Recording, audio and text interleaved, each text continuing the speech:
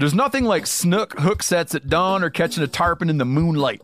Find your next fishing trip made easy on fishingbooker.com and experience the magic of the Sunshine State or any other destination on your fishing bucket list.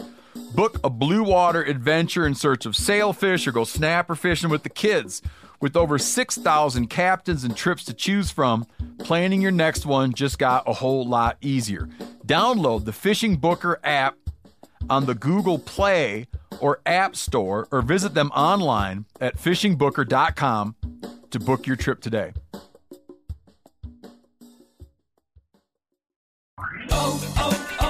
O'Reilly. You need parts? O'Reilly Auto Parts has parts. Need them fast? We've got fast. No matter what you need, we have thousands of professional parts people doing their part to make sure you have it. Product availability. Just one part that makes O'Reilly stand apart. The professional parts people. O'Reilly Auto Parts. You ever get that feeling the walls closing in, the concrete jungle suffocating you? You crave some wide open spaces, the chance to connect with nature, maybe in a spot all your own. Well, head over to land.com. They've got ranches, forests, mountains, streams, you name it. Search by acreage. You can search by location. You can search by the kind of hunting and fishing you're dreaming of. Land.com. It is where the adventure begins. Hey, this is Tyler Jones, and you're listening to the Element Podcast.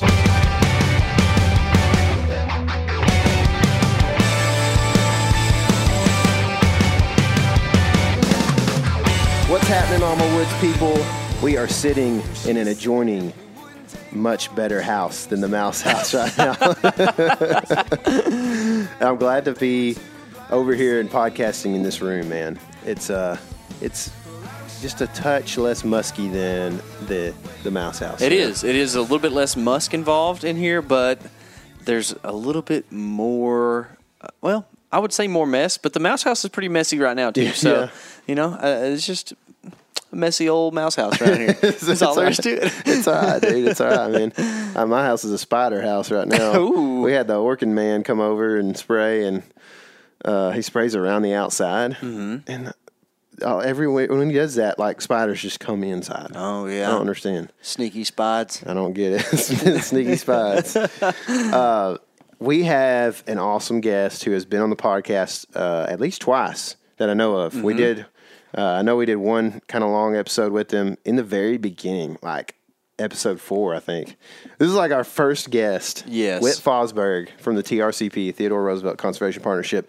He was like one of our first guests. He's also he's been there, done that. And so, like, knowing that, I was super intimidated. I remember we had a much different, more basic setup podcasting wise, and we had never done an actual phone interview. We'd actually just came off of a failed phone interview like the week before. Right, that's right. Yeah. So I was literally just on the edge of my seat the whole time. I don't think I listened to a word Whit said that podcast. But then he came on and talked about, he did a big buck breakdown because he shot a giant up in like the place that giants don't exist in the Northeast, you know, and now he's back.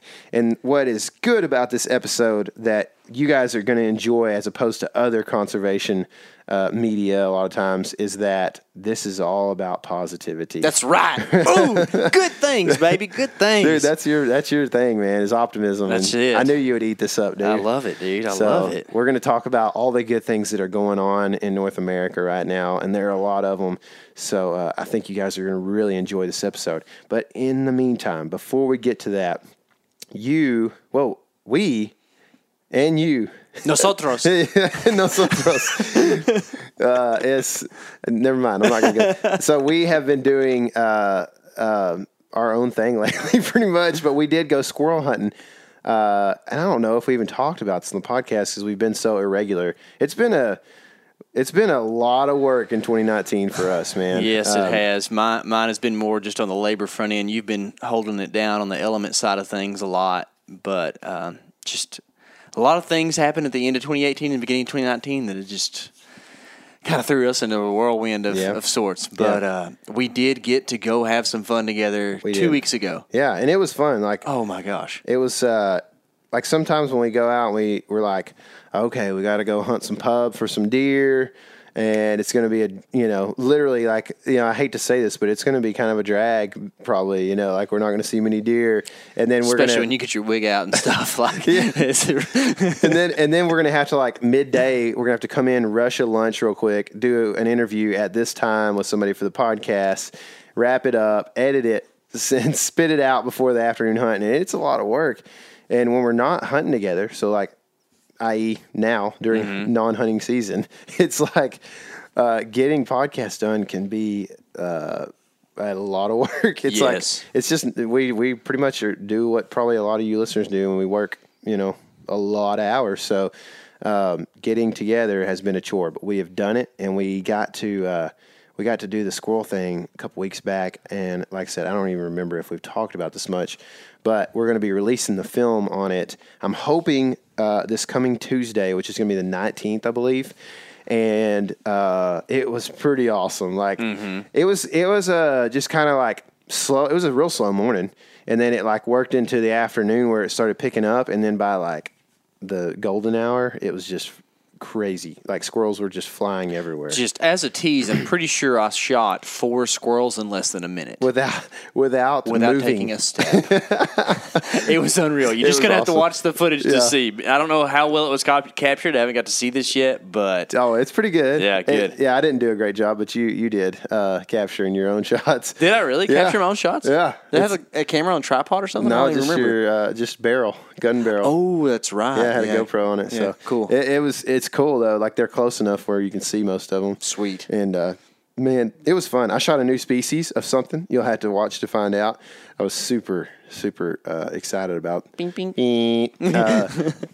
Anyway, that was a lot of fun. That video will be coming out soon. In the meantime, if you haven't watched the Meat Buck film, it is titled Texas Public Land Buck, and it's on YouTube. It is the video of Casey's meat buck, the infamous meat buck. You got raged on that. I know, that, man. dude. People apparently don't like the idea that like you shoot animals for meat. It's kind of really weird. Like we live in such a contrast, and we didn't even plan on talking about this too much, but like hunters, I'm going to criticize us, okay? Yeah, okay? Criticize us as hunters. We like to like talk about how like, oh, we're all in this for the organic meat that we obtain for our families, right? And all this stuff. But then when you say that you shot that deer for that purpose, people freak out because they're like, oh, all deer matter, dude. It's not just about that. I was like, okay. Deer lives matter. Yeah, and it's like we literally participate in an industry that is almost completely funded by big antlers. Yeah. Like, I would say 99.99%. There might be like a little bitty smidgen of a person who really enjoys watching does and small bucks get shot, right? Yeah. And that's what they really like. But otherwise, it's all funded about antlers. So when you shoot something not because of the antlers, people get really weirded out about it. Yeah. I mean, I like in your interview on this, you talk about how you're like, this isn't the buck that I would have shot on October 3rd. You know what I mean? And it's true, man. Like it's not because you don't care about meat at that point in the season, but like you value the meat enough that at the end of the season, you're willing to let go of this challenge, these standards that challenge you to obtain the meat. You know what I mean? It's you weigh out these things in your mind of like necessities versus like desires, right? Right. It was more of a necessity for me to shoot that deer. I still wanted to shoot it, don't get me wrong, but I was looking at my freezer and said, okay, I need this much for us to make it until next deer season or next elk season or whatever it might be. I'm glad you did. Yeah. I've already eaten part of the back strap off that. Good. Dude. I still have a whole one in the freezer. I didn't even touch, man. I got a solid third. I'm gonna have to get them cut in. I didn't realize, but this Texas deer are gonna have to be cut into halves for my family. You said thirds, and I was. Thirds work on a Midwest deer for me. Yeah, well, but also my kids are getting bigger too. We're talking horses and ponies at that point, man. That's right.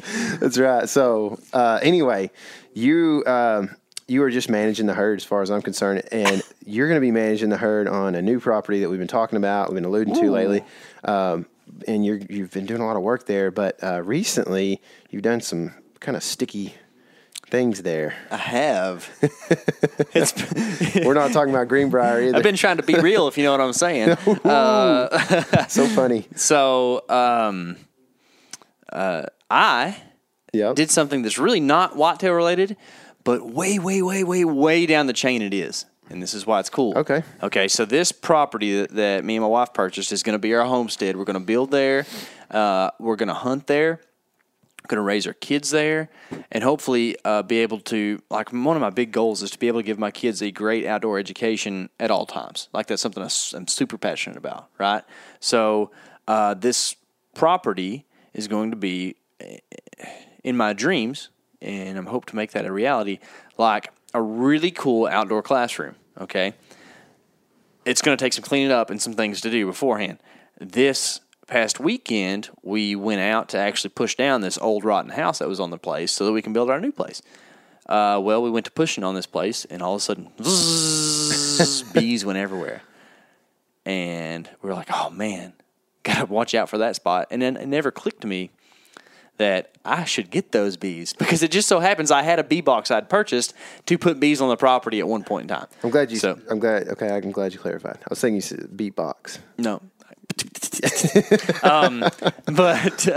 Anyways, so ends up we couldn't get the house pushed down because the tractor wasn't big enough. Had to resort to a dozer, which was a whole nother story. But they gave me an opportunity to go borrow a bee suit from our friend Slade Daniel, who's on the podcast last week. Yeah. And borrowed his bee suit, went out, smoked the bees by myself. Not like, didn't like smoke them, but like you get a little smoker and you pump it up, you know, and send a little smoke in there. Actually, what that does is it simulates a forest fire. That's why you do that. It's not to like put the bees in a hibernation or anything, but when you do that, the bees go into honey collection mode, so they go engorge themselves on honey and they stop worrying about you getting into the hive. And I watched it happen because they were all on the outside of it, and I went with this smoke, and they all went way up inside. Just go right up to the honeycomb. Yeah, and I just started pulling it out and putting it in my bee box. I got all. So you start pulling the comb out? The comb out, yeah. While the bees are on it? If you can, yeah. And is that weird? No. Like, do you feel like you're smashing them all up in the honey and stuff? No, not too bad. Yeah, I didn't really smash too much honey, really. It came out pretty easy. I guess maybe sometimes it's more like stuck to the stuff it's on, but it was stuck to sheetrock in this old house, so it came out pretty simple, you know. But most of the bees kind of all wadded up off the comb because they kept kind of running away from me, and then I just grab them and throw them in the box. But never got stung once. It's cool. And the only time the bees even tried to sting was when I would grab them to put them in the box. Some bees would sting my gloves. I could see them stinging. But otherwise, like, I think you could have walked right up there and grabbed a piece of that honeycomb and pulled it out and not get stung by a bee. Just like a bear. I straight up think you could. Just like a bear. Yeah. And maybe it was the smoke that helped with that, you know? I don't know. But they were surprisingly docile. It's cool. Maybe you got, maybe you're a bee whisperer. I might be. I got the bee touch. But, so, long story short, I now have a bee colony. Did you find the queen? I don't know. That's I never what saw like. her. People are always like, you got to get the queen and this and that. Like, Yeah. I've even talked to Slade about it. He talks about the queen all the time. I'm like, is the queen any different than the rest of them? Yeah, Like, it's like the brain. So, like, well, I mean, but you can't see her brain. You said the brain? she's like the brain. So, like, Yeah, right. But, like, how do you know which one is, like, you can't they just look look at different, them, right? Yeah, you can. I thought they were just, like, a touch bigger where you can't really even tell, but there's a million of them in there. Nah, I think you could probably tell just from the videos I've watched. I'm not a bee expert or anything. Yeah. Or expert. You might be an expert, though, at some point. I might be one of these days. But so I think the queen's like 1.5 times the size, and she has a real elongated abdomen, and she's going to be lighter in color. So, anyways, I didn't see her, but I went over today, which is 24 hours after the collection. No bees in the original hive location, and a ton of bees still in my box doing bee stuff. Like cool. Working on the comb and stuff. So I think she's probably in there. I don't know for sure. I'm not going to jinx it. I don't believe in jinxes, so ain't no thing. But I'm pretty sure all is well. And I think, I don't know this for sure, and if you're a bee person, holler at me. My boy Slade has been super helpful, but it's always good to get a second opinion. I think that if you don't get the queen, it's not the end of the world, but it's so much better if you do. Yeah. I think they can hatch another one, or there might be one on the way, you know, or whatever. So Princess, like a princess. yeah, a little Princess Peach in there. Oh, That's your Mario Kart character, isn't it? No, yeah, I love Racing with Peach. No, I'm Wario, dude. Are you? Evil. Yeah, it's good. Bowser. I used to do Bowser all the time. I don't like him. Yeah, that was the cool part of my land this week, man. It was a lot of fun. I really enjoyed the bee stuff, like more than I thought I would. And now I've got 3/4 of a little bear over here full of honey from my own property. Yeah, that's and cool. It's like so good. Is it? I'm gonna have to taste some here in a second. Yeah, I'm gonna let you. I don't really have a medium for it, so you might just have to use a spoon. Squirt it in my mouth, dude. That's how I do it in my powerlifting style. yeah. So, are you gonna rob again this year? I don't know. I don't know how this works. There's a bunch of honey in the box right now that I put in there for him. Are you gonna have to buy like all the tools and stuff to do it? No, man. Slade has like a crank, like a bucket. You crank this thing and it like squeezes the honey out, or like it doesn't doesn't squeeze the honey out, throws it out like all on the sides. It's a centrifuge. Yeah. Yeah. So I don't know. I mean, I did it caveman style and just squished the comb in my hands and got that out, and it looked pretty efficient. Like I don't think I lost much. Yeah. So did you eat any of the comb? Well, I don't like to chew the wax because it gets all of my teeth real bad. Yeah, but I put it in there and kind of. It's really strange. You don't know this, but for those of you who may or may not have dabbled into tobacco in your lives, it is a lot like chewing tobacco. Like you take that comb, squish it around your mouth, and put it over on the side and suck on it, and you get the honey out of it. Huh. I don't really have anything cool and new going on with me. I would rather Whit probably give us some cool things. He has a lot of cool things to say, I guarantee you. All right, let's get him on the phone then. All right, so now on the line I have Whit Fosburgh of the Theodore Roosevelt Conservation Partnership. What's happening, Whit? Not a lot, Tyler. How about you guys? Running around like chickens with our heads cut off, man. Guarantee you. Trying to get this thing ready. It's pretty much right after work, and we pretty much ran in the door and set this thing up and troubleshot everything, and now we're talking to you on the podcast. So we're happy to be doing that right now. But it's great talking to you guys. Yeah. I haven't talked since saw you at our media summit this summer. That's right. Yeah, it's and man, that was an awesome event. I appreciate you having us out for that because I think I caught my biggest trout on that trip. Okay. We went down to Yellowstone. I think most of y'all or most everybody else kind of went down to Madison or something, maybe. Yeah, Madison was slow that day. Yeah. But anyway, we're talking today about conservation, obviously, but the conservation. A lot of times, when you talk about the issues surrounding it, you see kind of a bleak picture that's painted, and I think the intent is well-meaning. It's to kind of to drive people to stay involved, to get others involved that aren't involved. But sometimes it just kind of makes me feel, or somebody who might be, I guess, working towards these conservation issues, especially a young person. I think you've probably been around the block a time or two and know that these things develop over, winds develop over years and years sometimes. And so, but for me, sometimes it just makes me feel like I'm fighting a losing battle. So, I want to kind of just promote the wins that we've had in conservation lately, because I know there's a lot of things going on in North America, and I think hopefully this will be a great source of encouragement for people who don't know where to start or would like to get involved. So let's start where the Europeans began changing the landscape in the Northeast. What's the big win there lately? Well, let me just talk about your general thesis to begin with, and I mean, honestly, these are the good old days. I mean, hunting and fish and wildlife conservation is in great shape in this country.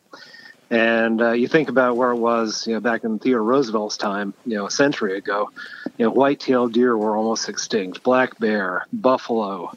There was a time when the duck stamp was passed in the 1930s that there was a real fear that a bunch of the duck species were going to go extinct.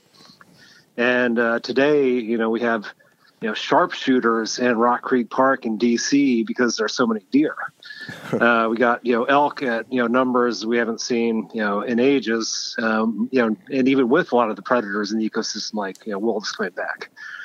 So these are the good old days, and the notion that it's just gloom and doom out there, which is what we thrive on.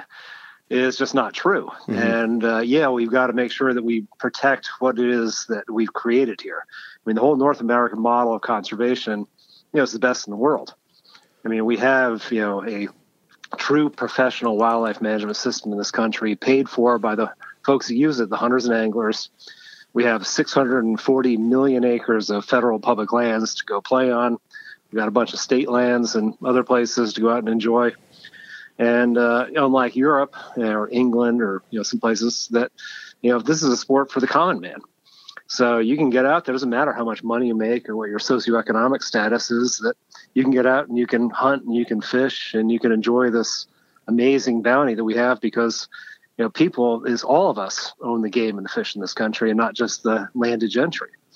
And it's what makes America cool. It's what drives the whole outdoor recreation economy. And Roosevelt felt back in his time, this was a way that people could go out and test themselves, get in the backcountry, see nature, experience the things that he did that he credited with making him a man. And we have that, same opportunities today, and it's awesome. And, so let's just use that as an overall backdrop. But then we get into any individual place, and there are threats, but there have been threats all along. And it's because our community has been engaged that we'd be able to push a lot of those back. Now, you talked about the Northeast and some, good stories there. And, there are a lot of good stories in the Northeast. I mean, that is, think about just the landscape there. The forests have really come back everywhere from, the Adirondacks in upstate New York up through, Vermont, New Hampshire. At one point, all those areas have been largely clear cut for the timber industry. And when they created the Adirondack Park in the 1880s, it wasn't because they wanted to, sort of preserve special lands. It was because, all the fires, all the erosion were threatening the New York City and the Albany water supply systems. And so we have, much healthier, forests today than we did a long time ago. Yeah, we have a lot of threats with, blights and invasive species like the emerald ash borer. But still, we've got some really nice, intact, forest system that provide great hunting up there. So that's one thing. And you think about, one of the issues that we have to deal with a lot here in terms of federal policy is chronic wasting disease, which really threatens deer hunting around the country. But the Northeast is one place that's really gotten it right. It's not in, Maine, Connecticut, Vermont, New Hampshire. It was in New York State, but they found it and they addressed it aggressively and they haven't found it back again. So it really provides a lesson that if you can, identify the disease out there, and whack some deer when it comes in, you can really keep it under control, or in New York's case, actually get rid of it altogether. Yeah. So there's some really good stuff happening there that I think other states in the country could really get a lesson from. Mm-hmm. So New York's the only state that's actually gotten rid of it once they found it, right? Yeah, and they were fortunate. It had a very small outbreak in really one place, and it was a captive facility. They killed the deer. They killed a bunch of other deer around there, and quarantined basically that area, and then did a bunch of testing, and it's just never come back. So, they were lucky they got that first deer. That appears to be, sort of a very isolated case. But it also sort of argues to the point that you could take it seriously and be aggressive when you find it. They would, they'd have to knock out about half of our state if they quarantined the areas around fenced, down here in Texas, around fenced operations. No, I know. I mean, and that's, not just Texas. I mean, Wisconsin, has had a big explosion in Pennsylvania lately. But look at a state like Illinois, which, sort of got it too, but then was pretty aggressive in dealing with it.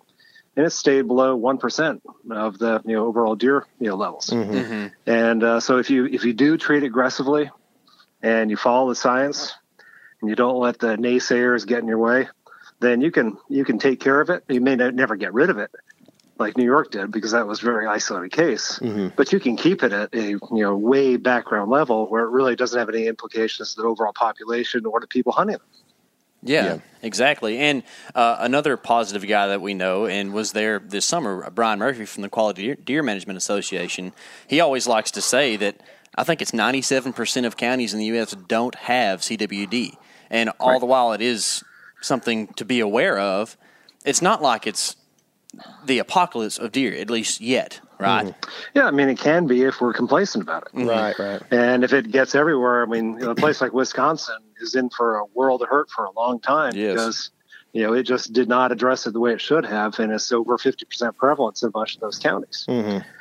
And a lot of the states, like even Minnesota now, is taking it really seriously because they don't want to be like Wisconsin. Mm-hmm. So they're, really clamping down on the captive deer farms. They're being very aggressive about, what comes in and out of that state. And honestly, it's what we all need to be thinking about, even us hunters. Mm-hmm. A lot of us blame the captive deer industry for moving around deer, and there clearly is a lot of blame there. But hey, if you and I go to hunt in Wisconsin and throw a deer in the back of our truck and drive home, we're culpable too. Sure. So we've just got to, as a hunting community, recognize this is the new normal. We can't do things necessarily the way we've always done it before. Mm-hmm. Yeah, for sure. So if we were to head south a touch, the Mid-Atlantic is a place that I would really like to visit sometime that I'm not actually playing football or doing something where I can actually, go out and visit, because it just seems like this kind of isolated, kind of under the radar area that's also really diverse. What's going on in that area right now? Yeah, it's definitely worth coming up here and checking it out. DC is in the Mid-Atlantic area, and it is an amazing, I live right in, DC, and I can get out and, be fishing in 5 minutes from my house. Mm-hmm. And, get out and, deer hunt 45 minutes outside of town. Some of the best waterfowl hunting in the country is out on the Chesapeake Bay and the Eastern Shore. And the bay itself is really amazing. We have this big, shallow estuary, which is the Chesapeake Bay, that has several big rivers that flow into it, including the Susquehanna, the Potomac. And it has been, sort of the lifeblood of this region for a long time. And it's where all the, largely most of the striped bass spawn, and it's, just an incredible, resource. Now, it got seriously trashed in about the last 50 years. Mm-hmm. Overharvest, pollution coming from, Pennsylvania, upstate New York, Maryland, Virginia, all the other states that, around the bay. But really that tide has turned. And we started to see, better and better numbers coming out of the bay in terms of water quality, but also wildlife species. Crabs, oysters, striped bass. Mm-hmm. And what we don't want to do is, sort of get complacent again and go back to where we were 50 years ago when it was really a dying body of water. Mm-hmm. And there are some things like, there's a weird little fish called the menhaden. I don't know what one looks like still. I'm not sure. Yeah. So it's also called bunker. Mm-hmm. Up in, Northeast. It's called pogie in the Gulf. Mm-hmm. And basically the only thing it's good for is everything else eating it. Yes. And so it is truly the base of the ecosystem. Mm-hmm. And back in the early 1900s, there were what were known as reduction fisheries up and down the East Coast. And these, they would send boats out, they scoop up the menhaden and purse seines and grind them up for oil, for fish food, for fertilizer, for pet food, whatever it might be. Mm-hmm. And then finally, they figured out that was not sustainable. So every state in the East Coast, except for Virginia, banned, basically what they call reduction fishing, scooping them up and grinding them into something else. But Virginia still has one plant called omega protein in Reedville, Virginia, that basically kills 80% of the overall harvest of menhaden on the East Coast. Wow. Yeah. And they have spotter planes and big ships that go out there. And it is, by volume, the second largest fishery in the United States behind Alaskan pollock. Mm. And if you get a fillet of fish or something, that may well be an Alaskan pollock. Mm. Right. So now these fish has been purchased by a Canadian company called Cook Industries. And Cook bought them because now they're grinding up these fish and sending them to Canada to feed pen-raised Atlantic salmon, which is also a totally unsustainable fishery. Mm-hmm. So we have, one unsustainable fishery sustaining another unsustainable fishery. And we finally have a chance now to change the way that whole fishery is managed. In 2020, the governing body of all the states in the East Coast, called the Atlantic States Marine Fisheries Commission, is set to move from a single species model, which is basically how many menhaden can you catch before you collapse stock, to how many menhaden can you catch while still taking into the needs of the broader ecosystem. Mm-hmm. So what do the striped bass need? What do the weakfish need? Bluefish, the bald eagles, the whales that eat these. They are also filter feeders. So a lot of them breed or spawn in the Chesapeake Bay. So what they do is they swim around and basically filter the water. So there's a direct implication on water quality. The more you have, the better you're going to do. But even with today's harvest, they estimate that it's reduced the striped bass population on the East Coast by about 30%. Now, that is really significant because striped bass is by far the number one recreational species in this country in terms of economic impact. So 2020, we may have that change. We may go to a system where it actually recognizes the ecological value of these fish and not just how many we can kill before we collapse them. Okay, so you just said something really big, and I want to make sure I understand what you said. You said that striped bass are the most economical, or let me rephrase this. They have the most economic impact as a recreational fishery of anything out there. So anything out there. We're not saying just fish, but animals too. So more than whitetail. No, we're just saying fish. So okay. Of all the recreational fish. But more than largemouth bass, catfish, all that. No, saltwater. I'm sorry. Okay. But still, okay. I'm glad you guys are there to correct me. No. I get babbling and I forget a few key qualifiers. I didn't mean to take you to task. Saltwater recreational fish. Gotcha. So striped bass is bigger than salmon on the West Coast, just bigger than redfish in the Gulf. Yeah. It is a huge industry. Still, that's very huge. Yes, that's incredible. That's so cool. And it's so strange to see that contrast of menhaden because in the Texas Gulf, we actually kind of have an issue with too many sometimes. And it's because of fertilizers, from what I understand, and runoff in a different situation there, which we might get into some of that later. But so up there, the menhaden are actually a key component to cleaning the bay. Cleaning the bay. Yeah. Wow. So they clean the bay, and they basically provide that base for everything else to eat. Cool. So where would you consider the Mid-Atlantic stopping on the north and south end? Oh, I'd say it's New Jersey down through North Carolina. Gotcha. Yeah, I was kind of thinking. I was just making sure to clarify that. Cool. So if we keep driving south here on our road trip, we get to the Gulf states, which we happen to be one of those here in Texas. But maybe let's start kind of over in Florida on the East Coast, and because I know there's a huge and very important ecology over there.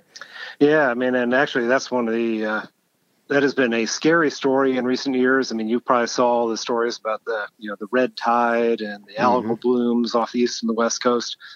And, that was a huge problem because, that impacted, not only just the, fishing industries on both coasts, which it did, but even if you were, the rental industry, who wants to go and rent a condo on the beach if it's, stinking with, red tide and dead fish and you can't, it hurts your lungs to breathe it. So, and that is really a direct result of the way they manage water in the state of Florida. So historically, the central Florida, the Lake Okeechobee area, when that would, the water from there, drains south through the Everglades and then down into Florida Bay and east and west. And, going through that acted as a giant, basically, sponge that, not only reduced flood flows, but cleaned that water as it went through. Now, in our wisdom, Corps of Engineers decided years ago that they were going to divert all those flows and send them east and west instead of south. So now there is not that filtering capacity that we used to have. And instead that water gets pumped out as fast as it can be, to the east and the west, which causes these, huge algal blooms. And so finally, as a way to really restore the Everglades, the state of Florida basically committed to $1.2 billion to build a whole new reservoir south of Lake Okeechobee that would catch that water, filter it, and then send it south instead of east and west, and really restoring those original flows to the Everglades. And then Congress in December passed something called the Water Resources Development Act, which basically committed, $200 million a year to do the same thing in federal funds to match those state funds. So all of a sudden now we are on the fast track to Everglades restoration. Cool. Now, fast track is a relative term. Yeah, sure. It's still probably going to take a decade to get this built and to get that water flowing south. But we're further along there than we have been for, my lifetime, certainly. Yeah, that's awesome. So I understand that there's a lot of politics involved with the Everglades situation. And in particular, we're talking about Big Sugar, right? And that has a big impact on it. So what are the difficulties and, how is that overcome when you start – you can't just throw money at things, right? So, how do you mitigate the situation with Big Sugar and then also with those landowners and stuff who live south of Lake Okeechobee? Yeah, so a lot of the land that will become this new reservoir is being purchased from Big Sugar. Mm-hmm. And they've sort of squawked over time because they keep trying to drive up the price of what they get paid for acquisition of this area. Mm-hmm. So they're going to get they're going to get their money one way or another. So I think the politics have gotten a little bit easier in the state in recent years when they realize they have to do something. Mm-hmm. And even if Big Sugar doesn't like it, they're going to get compensated. And that is in the taxpayers' interest to even buy them out, so that basically the Everglades, east and west coast fisheries, everything else can get restored. Yes. So I think the politics are a lot better now than they have been. But you're absolutely right. The reason we're still talking about this, when we have been for 30 years, is because of that sort of politics of do nothing versus do everything. Mm-hmm. Mm-hmm. And now we finally gotten this compromise. And Rick Scott, when he was governor of Florida, deserves credit because he helped push this through. A guy named Joe Negron, who was the Senate leader in the Assembly down there, was really a driving force behind it. But then also, not only just the Florida delegation in Congress, but really everybody else that recognized that, the Everglades are a national resource. They're not just a Florida resource. Mm-hmm. And, came to the table and gave the money that's going to be needed to fix that up. Cool. So what about the rest of the Gulf? What kind of winds are we looking at in the remainder of the Gulf throughout those states? I mean, actually, as much as the damage that the Deepwater Horizon, spill did, a ton of money came into conservation after that, close to $20 billion. Mm-hmm. And so we've been really active. Our guy in Louisiana has been helping shepherd a bunch of projects down there to restore barrier islands, to, recreate marshes, to, reconnect the sediment flows that come down the Mississippi. I mean, we have a huge problem in that Louisiana area because, we channelize that river and put up big dikes all along the way. And so in the old days, when it would flood naturally out over a broad area, and that sediment would build land or keep land up there. When we diked it and changed that sediment flow, what we did was all of a sudden there was nothing to replenish all those wetlands. So they began to sink, and Louisiana loses, I can't remember, a staggering amount of land, every day through just subsidence. So finally, now we have a process really because of the Deepwater Horizon, penalty monies that, is, projects going on all the way from Texas over to Florida to basically rebuild that coastal ecosystem. And that's going to be good for fish and wildlife, but it's also good for, the communities that live along there. Because when you have barrier islands, when you have wetlands, it protects those communities from the storm surges, from the hurricanes that come along. I'm going to be going down actually this weekend to shoot some geese down in your state of Texas. Ooh, conservation season. Yeah. Nice. Oh, yeah, baby. So I'm going down to something called the Sabine Ranch, which is over near Beaumont. Yep. And it adjoins the McFadden National Wildlife Refuge. And this is a really cool project that the Conservation Fund has done. They have purchased an old ranch there and helped do some restoration work on it. But it's 12,500 acres is going to be donated to the U.S. Fish and Wildlife Service and that refuge, which is going to really protect the largest freshwater marsh in the state of Texas. Mm-hmm. And a lot of that money to do that acquisition was paid for with some of these BP funds. Wow. And, they saw it after Harvey, which dumped like 50 inches of rain down there in the refuge. A week later, that refuge did exactly what it's supposed to do, which is basically become a big filter and a sponge and protect those flows. And what it did was capture all that water, let it soak in, and nature worked the way it's supposed to work. Mm-hmm. Yeah. And so those types of projects, not only acquisitions, but also restorations of, the flow sediments, or the flow regimes that produce the sediments, the barrier islands, oyster reefs, artificial reefs, those are going on all over the place. And that is really good for fish and wildlife, and it's good for that whole ecosystem. Mm-hmm. I have a question for you. I was much younger when this happened, I guess, and I'm asking you to try to, because we all love conservation here, but be as unbiased as possible. How fair was the BP deal to BP? Well, I think it was pretty fair. Okay. Yeah, I mean, I think this is the way it's supposed to work. I mean, you do something that is not only negligent but borderline criminal. Mm-hmm. You deserve to pay a penalty for it. Yeah. I mean, if it was a slap in the wrist, I mean, what would prevent the next company from short-circuiting or shortcutting all of its things it's doing. Sure, yeah. So, and also, I mean, you're forgetting the impacts to tourism, to the fisheries, not only, recreational, but also commercial. And it's really hard to quantify a lot of those damages. So, BP's not going out of business because of this. They make a lot of money. Yeah. And, as I think it's sent a very important signal to the rest of industry that you cut corners like that, you're going to pay the price if something goes wrong. Right. I guess I just didn't know the details of it because at that point in my life, I was kind of just ignorant to what actually happened in that deal.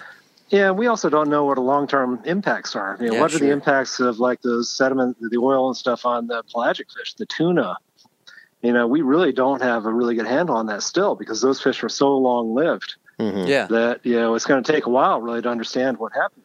And then you throw tarpon migrations and stuff like that in there. It's just, it might be 20 or 30 years before we see the huge impact that had. And hopefully that doesn't happen, but it could. Right.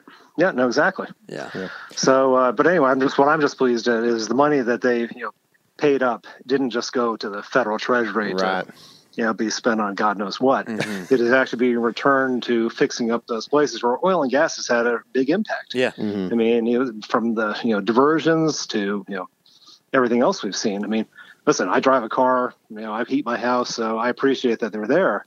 But at the same time, you can't deny that they had an impact on the ecosystem of that Gulf. And when something like this happens, I'm glad to see that money is going back in to fix that up. Yeah, definitely. It's it's nice to not see it just disappear into a party fund for politicians or something. So, as much fun as that would be. So, okay, so leaving the Gulf states and heading kind of north, well, you might end up in the Midwest. And I know people like to lump it into the Midwest and then the upper Midwest, or they like to, delegate that. But maybe we'll lump it all together, even though Missouri may be a lot different from Wisconsin or Ohio or something like that. But what are the progress that we're seeing in the Midwest as a whole, kind of? Well, I think that what the area you're talking about is really sort of the breadbasket of the country. That is agriculture country. It is, as for corn, soybeans, a lot of the wheat, comes from that general part of the world. So you can't talk about that area and talk about conservation without talking about the Farm Bill. Sure. And so in December, January, December or November, I can't remember the exact date, we finally passed a new Farm Bill. And the Farm Bill works as a 5-year bill. So you make basically a 5-year commitment of what you're going to do. And, a few years before this Farm Bill was coming up, we pulled the conservation community together and really, basically sat them in a room for a few days to come up with what our collective priorities are going to be. Because in the past, it's been very easy to get our community to sort of break apart like a covey of quail. When somebody dangles a little like Benny for your program you really like, maybe a CRP program that the pheasant guys love, or a duck wetlands program the duck guys love, or a water quality thing that the fish guys love. And so this time we basically made a commitment that we're going to stick together and we're going to put forward recommendations that float everybody's boat. And we're not going to stray from those when the pressure gets on. And I think we were pretty successful in that. And I think that the new Farm Bill that we got in December really is a testament to that. It's got $5 billion for conservation, which is the same as the last Farm Bill, which is good. And real quick, Whit, when you say we, you're talking about the different conservation orgs underneath the TRCP umbrella. Is that correct? Yeah, exactly. Okay. And the way, just so your listeners understand how we operate, we are a coalition of basically right now 58 different organizations. And we have basically an agriculture and wildlife working group, which is the folks that work on the Farm Bill. That includes almost 30 different groups. So that's Ducks Unlimited, Pheasants Forever, Delta Waterfowl, Mule Deer Foundation, Whitetails Unlimited, QDMA. When I just rattle off all the list of the various species groups that have something to gain from conservation on private lands. And, as much as we like to talk about public lands, 70% of this country is in private lands. And about half of that is enrolled in some sort of conservation program.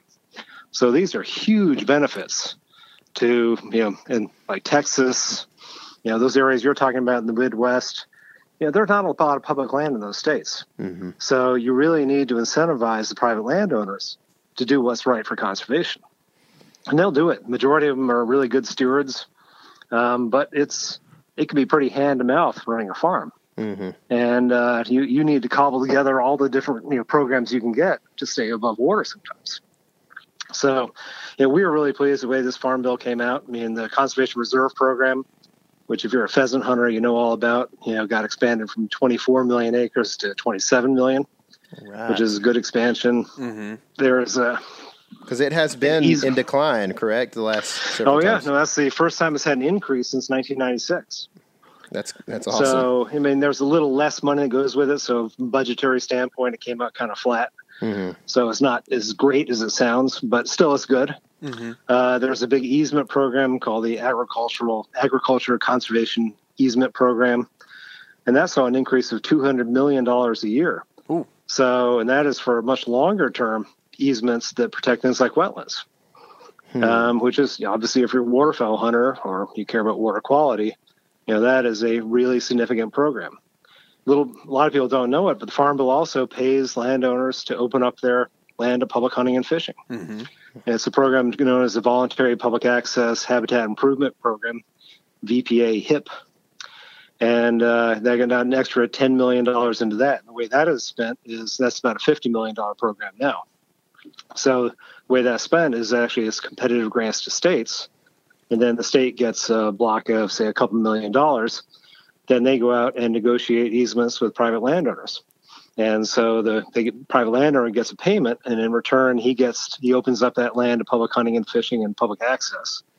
And the state assumes the liability. So if somebody falls in a ditch and breaks their leg, that private landowner is not, liable for that. Mm-hmm. So, the Farm Bill has a ton of different benefits, from ecological to just even hunting and fishing and socioeconomic. So we were really pleased when we got that, and that impacts every state throughout that, that Midwest, from Michigan all the way down through Arkansas and Missouri. Mm-hmm. Cool. So I guess if you were to kind of head west from there, you're getting into more plain states. Are we looking at similar winds there, or is there anything different? Or yeah, well, certainly the Farm Bill had a big impact on a lot of those plain states. I mean, you may go from sort of row agriculture, which is what we see in a lot of the Illinois and Iowa, to more cattle grazing country. But there are certainly benefits there in the Farm Bill for those areas. And the other thing I would talk about in terms of a lot of those plain states, especially more of the western plains, like eastern Montana, eastern Wyoming. That's sage grouse country. Mm-hmm. And if you're a bird hunter, sage grouse is probably one of those species you actually haven't hunted for, but it's probably on your bucket list. Mm-hmm. It's big and it's slow and something that even I can probably hit. And it eats pretty well. And it is, but it's mostly really known for these sort of weird mating dances it has. And your listeners can go on to, just go onto YouTube and Google National Geographic, the sagebrush seed. And there's a great, sort of a 1 hour documentary on sage grouse and that sage ecosystem. That's cool. And this was a species that was declining rapidly. The historians say there were probably somewhere around 16 million sage grouse in that, sort of the Rocky Mountain Plains area. And it's really over 11 states. Historically, today, we're probably at about 500,000. So there was a real threat that this bird was going to get listed under the Endangered Species Act. Mm-hmm. So about a decade ago, a variety of different interests, including the federal government, but ranching groups, environmentalists, sportsmen, all got together and said, what can we do basically to keep this bird from getting listed? Because if something gets listed in the Endangered Species Act, you sort of move from the realm of voluntary conservation to the government telling you have to do it, which makes it way harder. Mm-hmm. So that's for agriculture and everybody, right? That doesn't just affect hunters or fishermen. Yeah, and I mean, think about sage grouse too. I mean, this is a species that grew up in areas that don't have trees. Mm-hmm. So anytime it sees something, it gets away from it because that's where a big raptor would sit, and that's really its main natural predator. Mm-hmm. So if it sees power lines, if it sees an oil derrick, if it sees a wind turbine, it's going to vacate that area, and that is the major reason we were seeing this sort of broad decline in the species. Also, an area gets overgrazed, then there's really no place for it to hide, and nothing for the birds to eat. So you had a whole bunch of different factors coming together. So oil and gas was part of these agreements.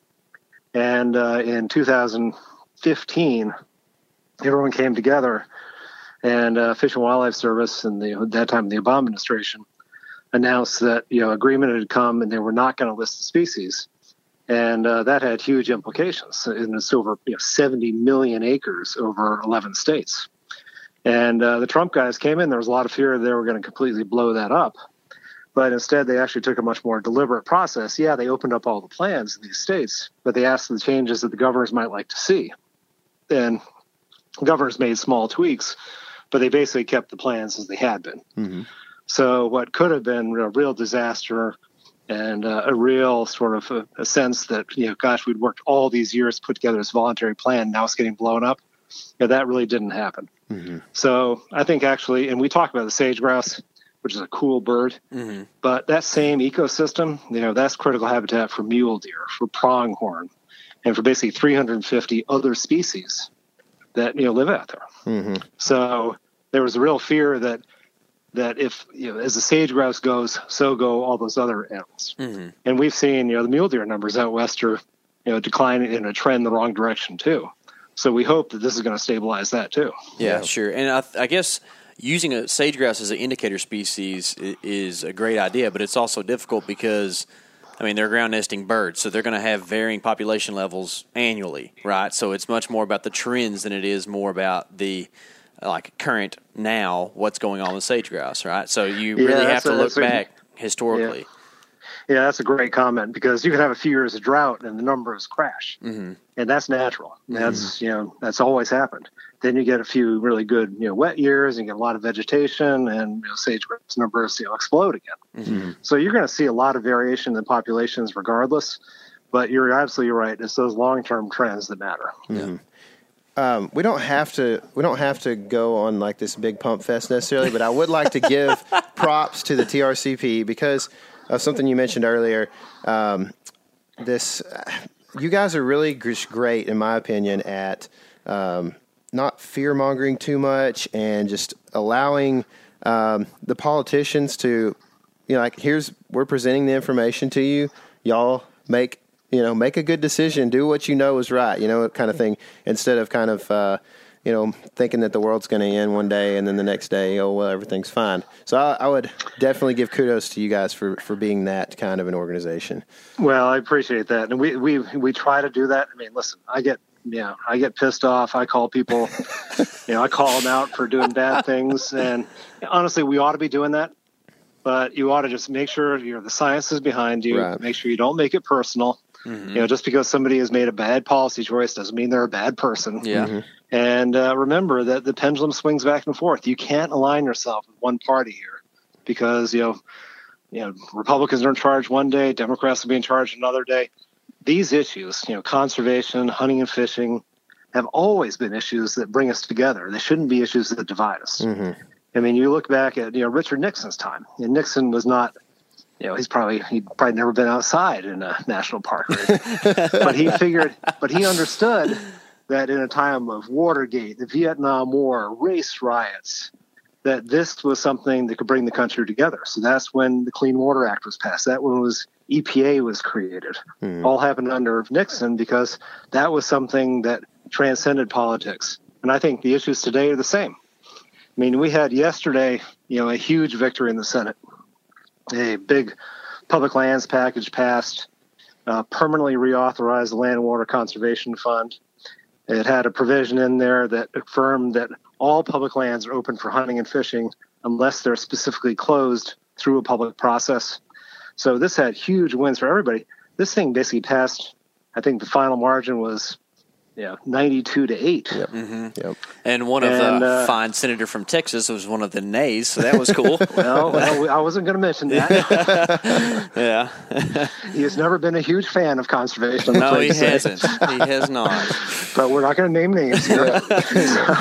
Yeah.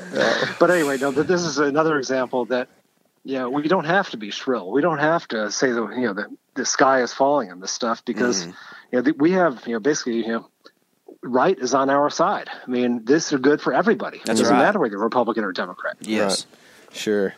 That's awesome. So could you give a quick rundown for those who may not know what the LWCF does? Sure. So Land and Water Conservation Fund was created in the 1960s. And that time there was a big debate going on about whether to open up the outer continental shelf of the U.S. to oil and gas development. And they finally came up with a compromise that, yes, they would open it up. But in return, the oil and gas industry would pay $900 million every year. And in 1965, that was a lot of money, into a special fund that would pay for conservation. It would pay for land acquisitions. It would pay for city parks. So a lot of the really important land conservation projects we've talked about, and we've seen in this country, and it may be a great hunting and fishing area. It may also be the Manassas battlefield outside of D.C. Those were protected under Land and Water Conservation Fund. Now, the problem is that initially it was, I think, a 50-year authorization, which is a long time for Congress. That came 3 years ago. Congress gave a 3-year extension to that. That ran out in September. And so there was real concern that we needed to get this reauthorized, and we need, basically, it shouldn't ever expire. The money keeps going into the federal government, so it ought to keep coming out for these good things. Mm-hmm. And so as part of this big public lands bill, we finally got that permanent reauthorization. Mm-hmm. And now that goes to the House, and the House has got to vote on it. We think that's going to pass easily, and then go to the president for signature, and we think he's going to sign that. So at the end of the day, we'll at least have a permanently reauthorized Land and Water Conservation Fund. Mm-hmm. Now, the other problem with this is that $900 million that the oil and gas industry pays into this fund, only one time in the last 50 years, or 54 years now, has Congress actually given all that money back out for conservation. It raised that fund and pays for deficit reduction, for God knows what, those big parties we were talking about. So now the big fight is going to be, since oil and gas industry is paying into this fund already, why is it that Congress gets to raid it and spend it for other things? Let's take it off budget. Money comes in. Let's get it spent out. Mm-hmm. And but that's going to continue to be a fight because Congress likes to raid it for other projects. Mm-hmm. Right. Sure. Do you feel like there's enough hands reaching out to get the conservation funding, or is it a situation where that money sits there for just long enough for somebody else to say, hey, we're going to take that instead? Well, I mean, the problem with this is how this whole bill was written in the first place. It should have been taken off budget from day one. Mm-hmm. And there are a lot of true trust funds that were created where the money gets collected and goes into a true trust fund that gets spent out for the purpose, that it was intended for. I mean, you look at things like the Pittman-Robertson tax, which is if you buy a gun or ammo, that goes into a federal account that then goes out to the states to pay for conservation. Mm-hmm. Fishing side, it was the, Dingle Johnson, then called the Wallet Bro program. Now, those were true trust funds. That money was collected, then goes back out to the states. LWCF was not set up that way, so it gave Congress the ability to raid it. Mm-hmm. And I think that we're naive to think that, Congress is ever going to change its ways unless they're told they can't do that anymore. Mm-hmm. Yes. So anyway, I mean, we've been getting about $400 million a year over the past decade or so, which is still a lot of money for good projects. Mm-hmm. But there is a huge backlog of really deserving projects out there can't get funded because, Congress doesn't appropriate all the money it could. Yeah. Gotcha. So the funny thing about politics is words never really mean what they're supposed to mean. In this sense, is permanent really permanent? Yeah, unless they unauthorize at some point. I mean, you can go back and eliminate the program if Congress wanted to do that. I think that would be, I can't imagine them doing that. Mm-hmm. So, no, that actually means permanent. Good. Cool. Yeah. Cool. So, once the settlers made it through the Great Plains, they came to this huge wall of mountains called the Rockies, and it stretches from, I guess, New Mexico all the way up into northern Canada, I guess, right? Yeah. And so Yep. It's a very large area. I'm sure there's some conservation wins that have happened in the Rockies lately. Oh, yes, my friend. So, and also, if you're a big game hunter, that's sort of Shangri-La. That's where you go out to chase your elk, your mule deer, all of your sheep, whatever it is you're into, the animals that I never see back here. But anyway, so it's just super cool country, and just an amazing part of that is public lands. And so that is really, the bounty that our forefathers have left for us. Now, we've done a lot to screw that up, and we've, developed a bunch of areas really with short-sightedly not thinking about the fact that, for example, these animals have to migrate. They hang out up in the high country in the summertime, grazing and eating whatever they eat. And then come snows, they move down, and they have to migrate someplace where they can, survive the winters. And so National Geographic and others have been doing a ton of research on this, and there's some just super cool videos about this. But a lot of the focus has really been on, recently on this sort of that Wyoming area, that south of Yellowstone going down toward Pinedale, and mule deer migration. And they've discovered that mule deer will travel up to 200 miles every year during this migration. It's crazy. And a lot of the places they go, they need a few things. I mean, they need stopover points where there's really good habitat. They can eat and gain their strength and keep moving. They need to be able to get through little pinch points, which may be a quarter mile wide that the entire herd has to move through. And then they have to cross a variety of highways and fences. And so, now there's a real process. I'm going to give the Trump administration a little credit here, because, they put that forward a secretarial order, last year, directing all the agencies to identify, these migration corridors and do what they need to do to protect them. And so what they did was put a call out to all the Western states and said, tell us your 3 to 5 most important wildlife corridors, and we'll work with you to conserve those. So the states have identified those. In some states, like Wyoming's got pretty darn good data on this. Other states have almost none, so it's kind of like guesswork.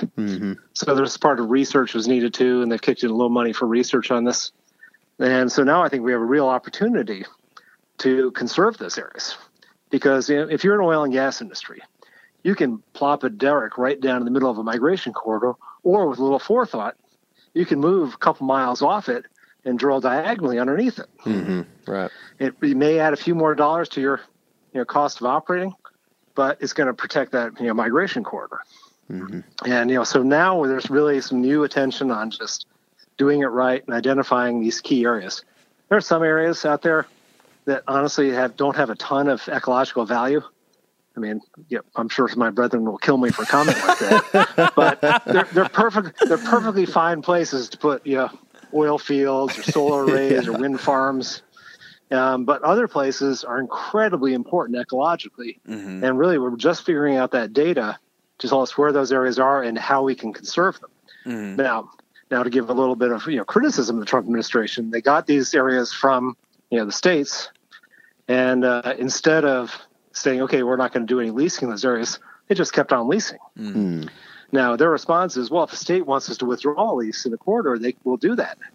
But that's throwing the onus back on the state to ask for something, so that the state now gets the ire of the oil and gas industry. And, it just seems like kind of a cop-out there. But the overall intentions of the program are good, and we're going to try to make it work over time.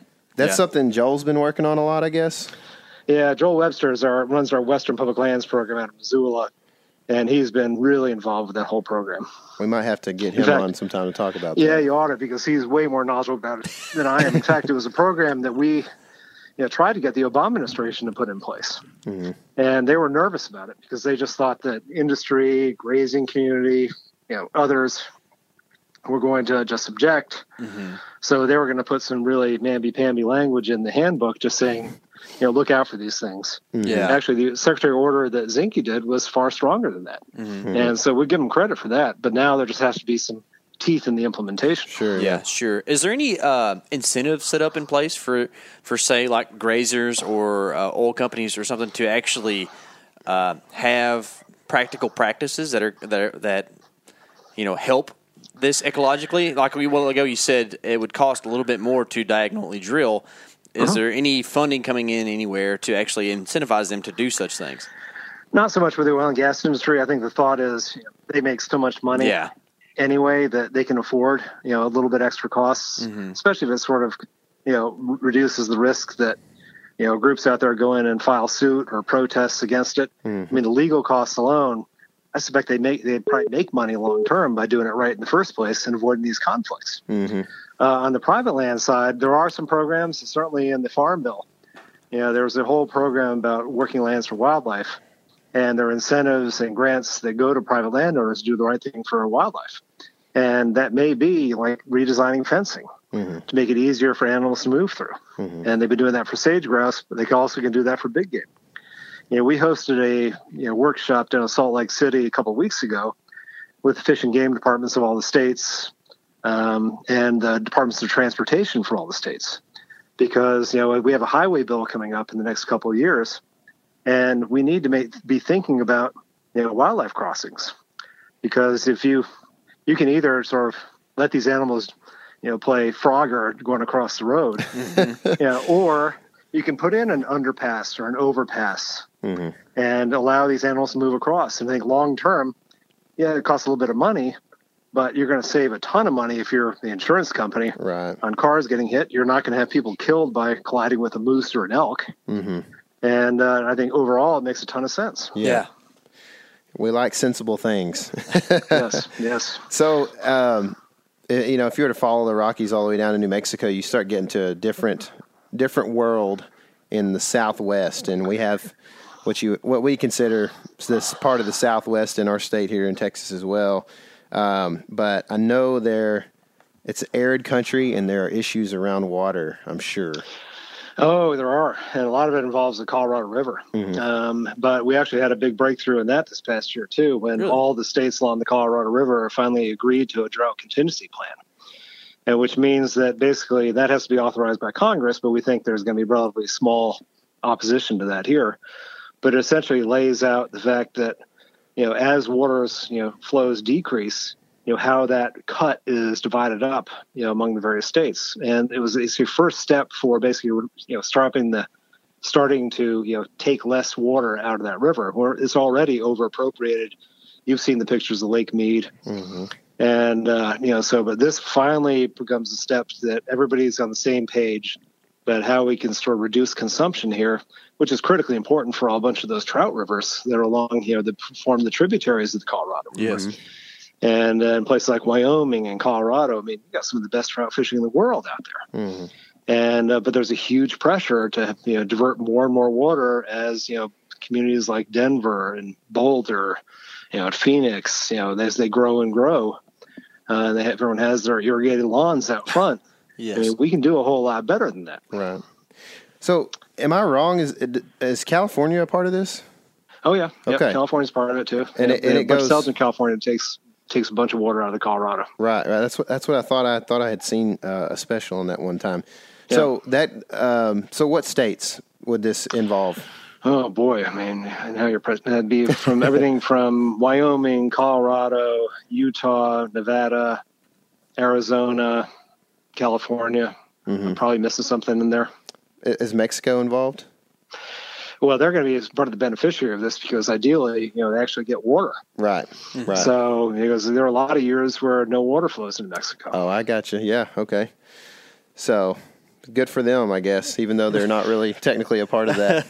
Right. But technically, I think we're supposed to leave some water in for them to get, even though they don't get it usually. They've been getting the short end of the stick for a while. The fact that we actually have something that flows to the sea is a good thing. Yeah. No kidding. Cool. So, if you were to head up now on our trip here, and we're kind of getting towards the end, we're heading north, and we get into the Pacific Northwest, which I guess is maybe Oregon, maybe Northern California, all the way. Couldn't you say all the way to Alaska, pretty much? Oh, absolutely. Yeah. And I think there are different issues along there, but I'm going to give you one success story. You guys saw the reports about the fires out in California and Washington, Oregon last year. It was just devastating. And and part of that is some of those were on private lands and doesn't really have a whole lot to do with federal policy. But a lot of those were national forests, and we have got such a screwed up system of how we fight forest fires, or how we pay for fighting forest fires in this country, that it directly contributes to getting more forest fires. So right now, unlike any other natural disaster, hurricanes, tornadoes, earthquakes, if a catastrophic fire comes through, the Forest Service has to pay for that from its core budget, which means now, I think last year they spent almost 60% of their budget fighting fires, which means there's no money to go in and do habitat work, to do fire prevention work, to do clearing, do thinning, any of the things you would need to do to protect communities in the future from other fires. So last year we got a deal finally worked out that takes catastrophic fires basically off budget and moves them over to FEMA, which is where all the other emergency disasters are paid for from. that will allow the Forest Service to actually get back into the business of managing habitat. And if they're managing habitat, that means they're, not only is that good for fish and wildlife, but that's good for fires. That's good for getting rid of invasive species. Mm-hmm. It has a whole host of different, positive impacts. Right. And that's going to impact any of those states that have large national forests, including Northern California. So you just said pretty much that the Forest Service is now going to have a 60% increase in available funding.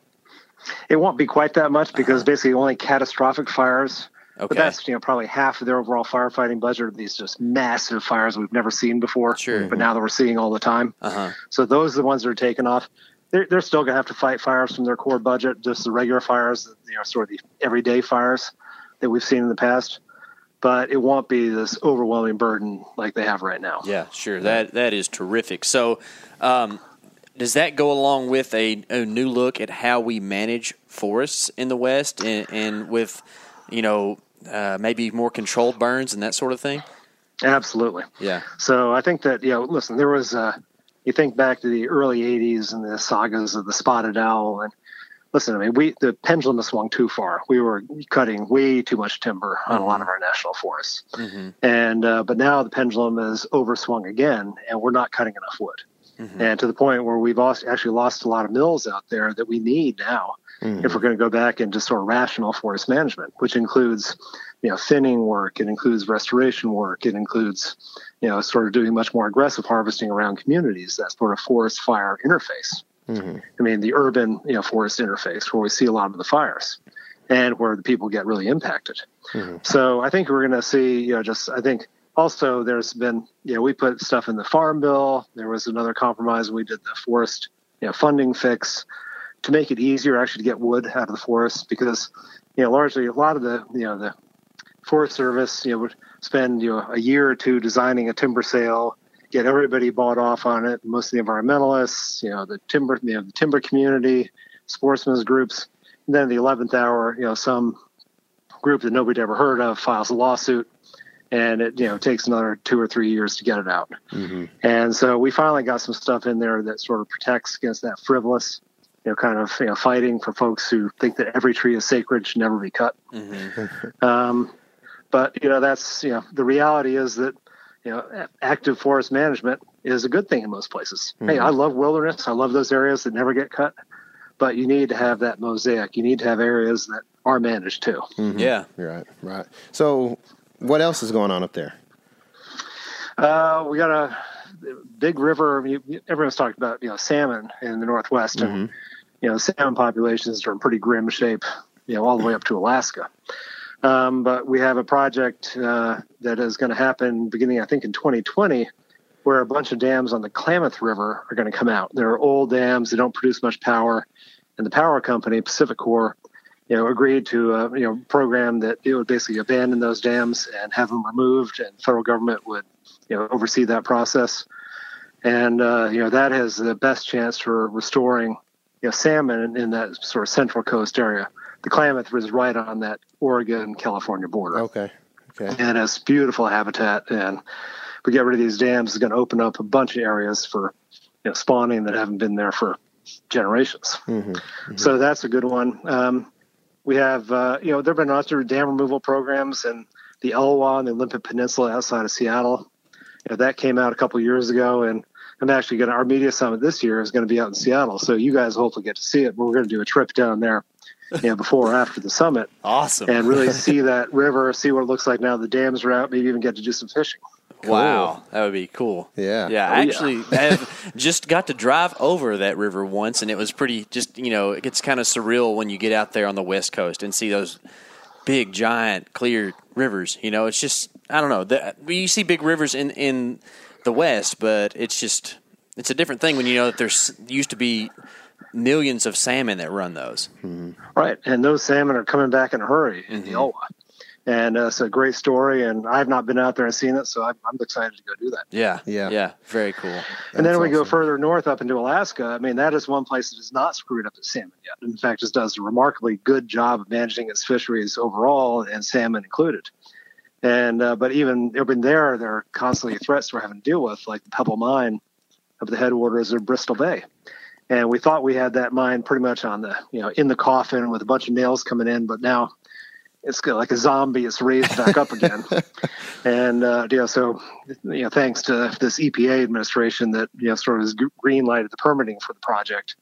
The project could not be a worse designed project. It is two of the largest salmon rivers in the world, the Kvichak and the Nushagak. And it's an area where, seismically active zone that, and it would require this open pit mine and this giant tailings pond that would require that's forever, mitigation. And the notion that we would put that in a place like that and threaten that salmon resource is just remarkable. Yeah. Mm-hmm. So, I think that we're going to kill this thing eventually, but what we thought was just about dead a while ago is now staggering around again and waiting for a few more blows. Man. Blows to the head. Let's send the knockouts in, man. We need it. Well, that's awesome, man. So lots of good things going on. Like you said, I don't know. This has built my confidence in what we're doing. I'm glad that you made that statement at the beginning about how this is the good old days, because glad to be alive if that's the case. That's right, man. We appreciate all your knowledge and as far as that goes, there's a lot of knowledgeable people that work for the TRCP. What's the best way for people like us to get involved and allow you guys to inform us of the issues? Yeah, so just, we don't do magazine, we don't do direct mail, but just come to our website. It's www.trcp.org. And, sign up as an activist, make a little donation, get a hat, get a knife, get a big enough donation, get a Kimber rifle. Nice. But, and also, listen, we're looking for folks who want to be, activists, who want to be advocates, who want to help us, get the word out in states around the country. Mm-hmm. And if your folks are listeners or game to do that, look us up, contact us. We have ambassadors in a bunch of our states, which are basically, really skilled volunteers that are engaging on certain issues on our behalf. And we'd love to have more of those. Yeah. So anything the folks can do, we just don't sit in your recliner and do nothing. We're actually sitting in recliners right now. But you guys are doing something. That's right. Yeah, so that's cool. We'll link to that. If you want to sit in your recliner and send us a check, that's fine. Yeah, no kidding. The money helps too, right? Oh, always. Yeah, so we'll link to that. If you're listening, the link to TRCP is in the show notes right here below. And Whit, man, we appreciate your time and, like I said, your expertise, your knowledge about all these different things. It makes me feel small in this world to listen to people like you, but that's a good thing. Hey, listen, I am just really appreciative that you guys are just so committed to getting the word out about this stuff, because a lot of the folks who do the hunting shows, it's all about just the kill. Sure. And it's not about why we're able to do this stuff. So I really appreciate you guys getting the word out. Cool. Thanks, Whit. Well, thanks, man. I'm sure we'll be talking to you soon. Sounds great, guys. Call anytime. Okay. Right. Have a great evening. All right. You too. See ya. I feel like my mind's eye has at least seen the whole continental U.S. at this point. You are almost about to be there anyways. You go everywhere. I do. You've seen it all. Dude, I'm thinking I'm taking a big trip to I've still got several places I haven't seen. Actually, Whit's country, I haven't been up there much. I would really like to go see that. So I kind of talked about this in the interview with Whit, but I got to go up to Annapolis, Maryland, which is in that same area, mid-Atlantic kind of thing. We played Navy up there, so I got to see that part of the country. We went to, West Virginia, which is up that way, I guess. But yeah, I haven't been up to really the Northeast at all. The Rosenbauer country. That's right. That's right. Your boy, Tommy. Yeah. Man, you know what? I feel good. Like that interview did its job, dude. like there's so much of this like doom and gloom, especially by some of the 3-letter organizations running around out there. And we really need to realize that it's not all bad, right? Yeah. Like there's a lot of good things happening. This world is a good place, and it's better than it used to be. Yeah, right. It's not like it's just spiraling down into this, pit of nothingness, right? That's right, man. It's just crazy. I kind of was talking about it was trying to say it without saying it, I guess, earlier, but, like, the LWCF is like, if you'd asked me 2 months ago, I said, no, it's probably not going to pass. Just because of all the media that I had consumed, I guess, I didn't know, but it just seems like that's the way everybody's talking about it. Like, and it passed with flying colors. Yeah, and this is one of those things where it's like, it's probably our own faults, because if you get all your information from one place, it's going to be biased and it's going to be skewed. There's just these natural biases. Is that? That sounds good. Yeah, I like it. Or biased? I like it. Yeah, okay. So biases that people have. And sometimes they're more prominent than others, right? Yeah. But if you don't do your due diligence and get out and learn things on your own and look for sources nowadays, because apparently like the news isn't going to bring it to us, right? So you got to get out and get the real scoop. And that I was so guilty of that, because I just bought into like what the rhetoric was from one place. Right. Right. Well, I mean, our 4-letter organization here, TRCP. That's why, dude. They got 4 letters. That's why they're legit. That's why. They're doing a good job, man. I feel like, like you do. You have to do your research and check up every once in a while. But when you do your research and you find, and I've said this before, you find an organization or two that you feel like you can depend on. That's when you go, okay, this is a busy time in my life. I'm just going to rely and trust these couple of organizations. And in 2 years, I'll check back in and make sure they're still doing the right thing. Yeah. You know what I mean? Yeah. I think that's kind of how you have to approach it, because you can't, personally, as just a blue collar guy that works a lot and has a family, I can't really stay up to date on everything that I would like to, you know what I mean? Maybe when I'm retired, or if I ever do that, then maybe I'll have that chance. But, or if I won the lottery, which I don't play, so Got to play to win, right? That's probably I don't not either. Look, like I get Christmas lottery tickets every year from some of my family members. So Hey, you never know. To quote The Office, your sister'd be happy. I already won the lottery, baby. I was born in the good old U.S. of A. That's right, dude. That's right. That's good enough for me. So anyway, don't forget we've linked to the TRCP in this podcast episode. So if you're interested, go check them out. They'll keep you abreast of what's going on. Great organization. We've been really excited to work with them, and just thankful that we stumbled out, reached out stumbling to them at some point, early on. Do you remember how this all happened, right? There's a little quick thing how cool social media is. I think they followed us on social media when we were a little bitty baby social media account. Yeah. And apparently we posted something they thought was cool. Yeah. And it's turned into like one of my greatest what would you call this? Conservation relationships? Sure. I don't know. Conservationship. Conservationship. There you go. Conservation right? relationship. I mean, how many friends and like good people and great knowledge have we obtained through like our relationship with TRCP? Yeah. Like most of the ones. For real, dude. It's so educational when we get to go on those media summits too. It's just like, I remember we had that with Brian Murphy. Oh my gosh, Pump Fest. We had a CWD rage. The QDMA endorses more. What did he say? What's the word? It's a moratory or something like Moratorium. that. Moratorium, yeah, on the movement of any live service. And I'm like, that's what I'm talking about. Dude, he was like ready to punch. If you'd like tapped him on the shoulder, he would have just smoked you in the face, dude. I didn't, dude. He had the Irish thing going at that point in time. He was ready to go. He was ready to throw it. Yeah. So anyway, yeah.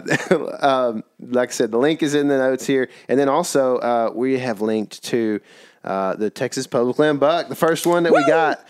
KC got a shot, and I thought that made a really great film, man. So I hope you guys, if you haven't seen it, will check that out. And a small game Saturday is coming soon. We're going to post that video, I think, Tuesday, hopefully, if everything goes right.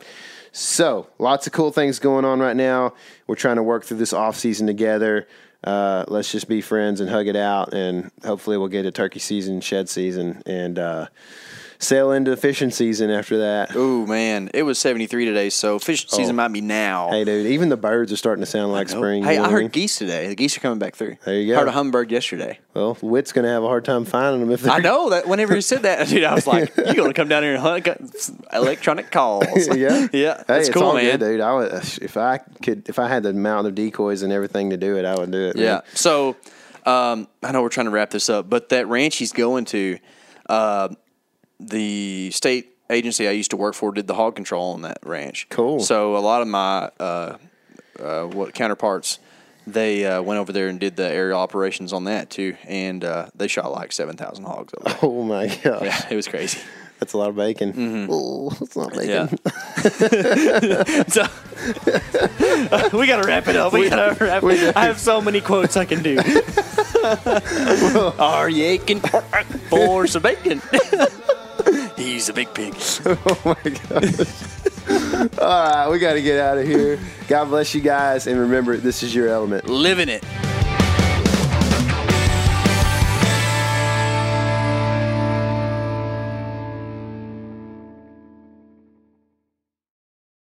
You ever get that feeling the walls closing in, the concrete jungle suffocating you? You crave some wide open spaces, the chance to connect with nature, maybe in a spot all your own. Well, head over to land.com. They've got ranches, forests, mountains, streams, you name it. Search by acreage. You can search by location. You can search by the kind of hunting and fishing you're dreaming of. Land.com. It is where the adventure begins. Hey, we're going to take a little break here and talk about interstate batteries. Now, if you're like me, enjoying the great outdoors, you need gear that is as reliable as it gets. That's why I power my adventures with interstate batteries. I use interstate batteries in my boats. I use interstate batteries in my camper. Great for your truck, too. From Alaska to Montana, they're outrageously dependable. Battery is essential. With over 150,000 dealer locations, finding one is easy. For all your vehicles, land or sea, choose Interstate. Head to interstatebatteries.com and find your power today.